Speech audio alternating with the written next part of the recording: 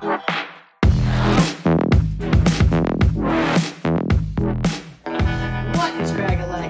people of the world today, coming at you live as always. Samuel A. Milo, what is up, my dude? Hope you guys want for day-to-day, man. Super excited to share this with you guys, man. ATK Season 2, Episode 5 of the series. Walking through a little bit further in 1 Peter chapter 2, verses 11 through 17. I'm super excited to share this with you guys. I feel like there's a lot we can learn from Peter and everything as he's speaking to the Roman Christians right now that are struggling through a lot of persecution under their emperor at this time. And he's got a lot of choice things to say to them under an emperor that necessarily isn't living a godly life, you know. But we will get into that soon. Last time, man, we talked about, Jesus being the cornerstone, right, of this building, of this spiritual house, the body of believers, and how without him, man, we can't do anything. Just as it says, like in John 15:5, he says, I am the vine, you are the branches. Apart, he who abides in me will be fruitful, but he who doesn't, man, he can do nothing. We can't do anything without him.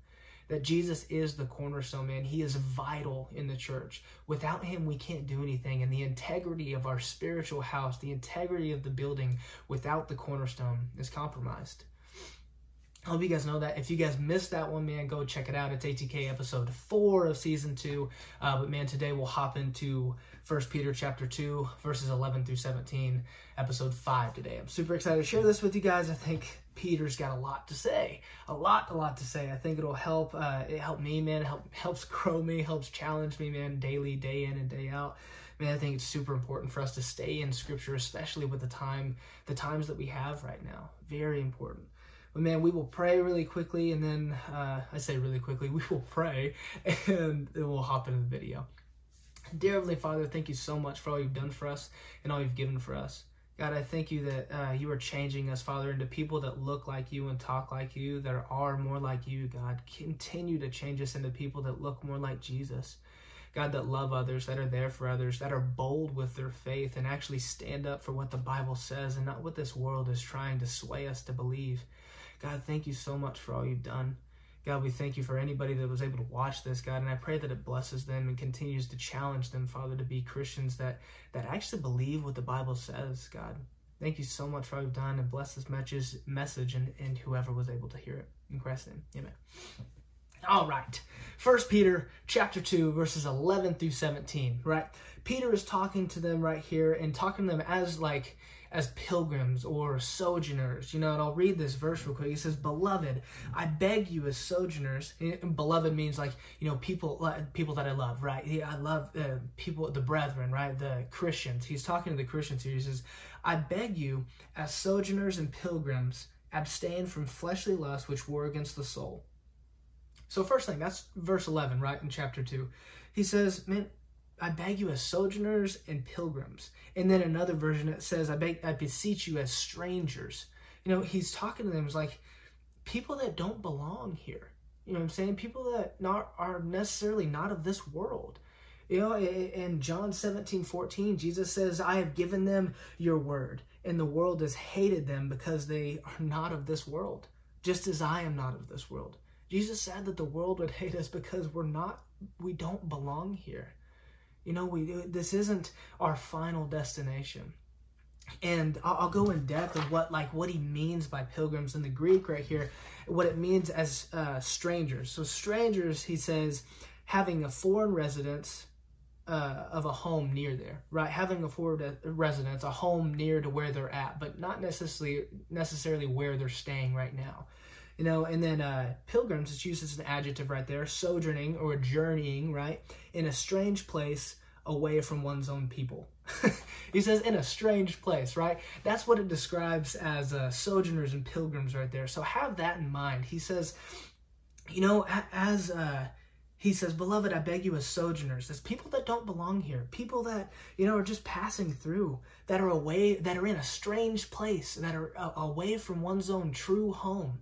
He says, as sojourners and pilgrims, abstain from fleshly lusts which war against the soul. And at this time, there was, so they're being persecuted a lot, right? There was basically a lot of temptation, probably one, to slander the king, right? To slander the emperor, to slander people around them. Man, they're being persecuted a lot. And when things get hard, you want to kind of get after it and blame some people. And I was like, man, are you kidding me? Are you kidding me? Blah, blah, blah. Like getting upset about things, right? But what he's saying is to abstain from fleshly lust. And that's not just slandering. That's any fleshly lust that we have, whether it be drunkenness or sexual immorality, man. He's saying abstain from these things because they war against our soul. They create turmoil within us, and they do not fill us up. They don't. They do not. And as we know that, because James has talked about it even behind chapters that we've read through, right? But what he says, which war against our soul. He says, abstain from those things. And then in verse 12, he says, having your conduct honorable among the Gentiles, people that didn't believe, or people that did not know Jesus right at this time. He says that when they speak against you as evildoers, they may, by your good works which they observe, glorify God in the day of visitation. So, a couple of things here. He says, having your conduct honorable among the Gentiles, right? So the people that didn't believe like them, the people around them, other Romans, right, didn't believe the way they did. A lot of the new Roman Christians, right? He's saying, have your conduct be honorable among them. Abstain from the things that they are falling into. And they'll see that. He says, having your conduct be honorable among the Gentiles, that when they speak against you, that they are going to speak against you. How many know that? Like, I know that people are going to judge your integrity, judge your motives and all sorts of stuff just because you're trying to live a life sacrificed to Jesus. People will judge that. But the thing is, he says, they will speak against you as evildoers. They'll call you evil people. But what he says, they may, by your good works which they observed, glorify God in the day of visitation. What he's saying is, like, when they come to know Jesus, or you continue to conduct yourselves with being honorable among them, they'll observe that. They will see those good works, and they won't go unnoticed. And the day that God comes to know that, or that they come to know God, or that God visits them. Remember, God visits his people. Look at Moses and the burning bush, right?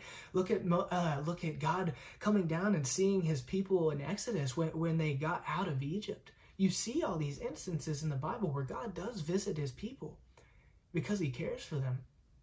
And he says they'll glorify God, man, when you continue to maintain an honorable conduct among them. He's saying that, man, they'll see that. And they'll glorify God because they have observed your good works by being sacrificial to God and being obedient to God. Even when people were talking crap about you, we're talking crappy about you. We're talking, I always say talking mess, and people are talking mess about you, you know, or, man, just slandering your name. They will see your good works. They will observe it. People see more than you think. They see your actions. But man, if we stay honorable in our conduct, man, they will observe that and they will glorify God in the day of visitation. Peter's encouraging right there, man, keep abstaining from those fleshly lusts, because those people are going to see it and they'll have a change one day. They will see God and they will glorify them because of the good works that they've observed by you.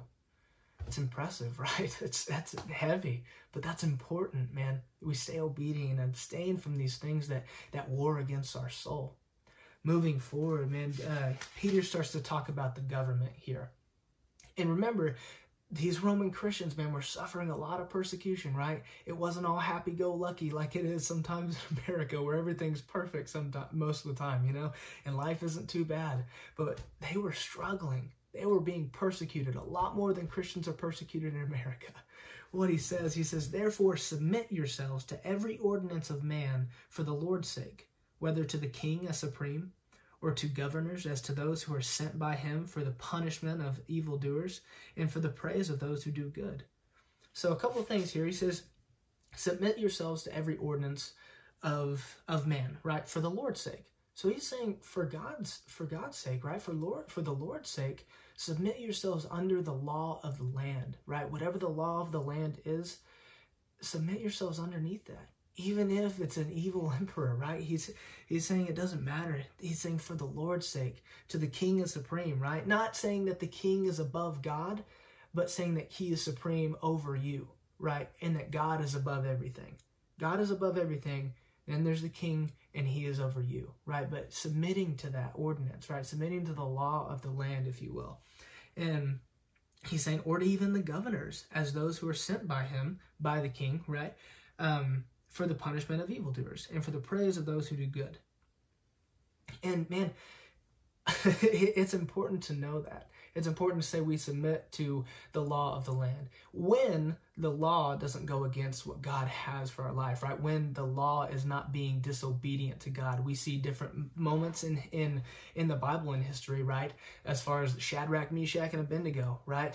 They weren't going to bow down. They were not going to bow down to the gods that they served at that time, right? That the other people served at that time. And they were punished for it. They were thrown into the fiery furnace, right? But the thing is, God protected them. When the law of the land disobeys God's word, that is when this is void, when we do not obey what the law of the land is. If it disobeys God's word, it's not right. It's not correct. It's not upright.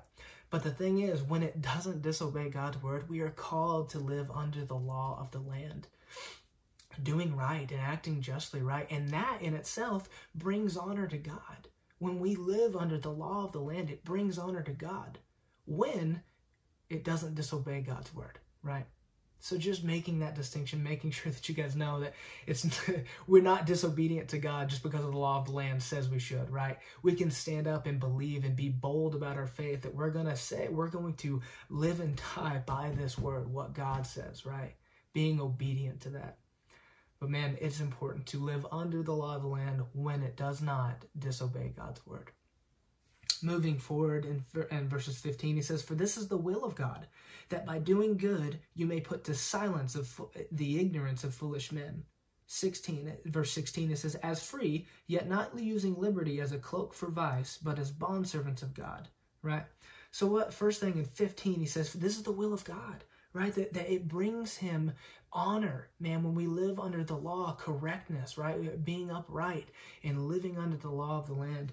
He says, man, this is the will of God, that by doing good, you may put to silence the ignorance of foolish men. Man, that they're going to be ignorant of it, right? And you can put that to silence by being just, by living under the law of the land when it does not go against God's word, right?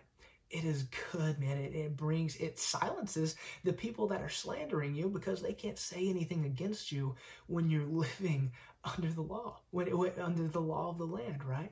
When you're being obedient to what the law of the state or the law of the government says, they can't say anything against you. It silences them. It silences the ignorance of foolish people that just slander you, right? And that's important. He says, man, that brings honor to God when we live under the law of the land, when we walk uprightly, right? We speak the truth in our hearts. And moving on, in verse 16, it says, "As free," that we're free, right? And it says, "Yet not using liberty as a cloak for vice, but as bondservants of God."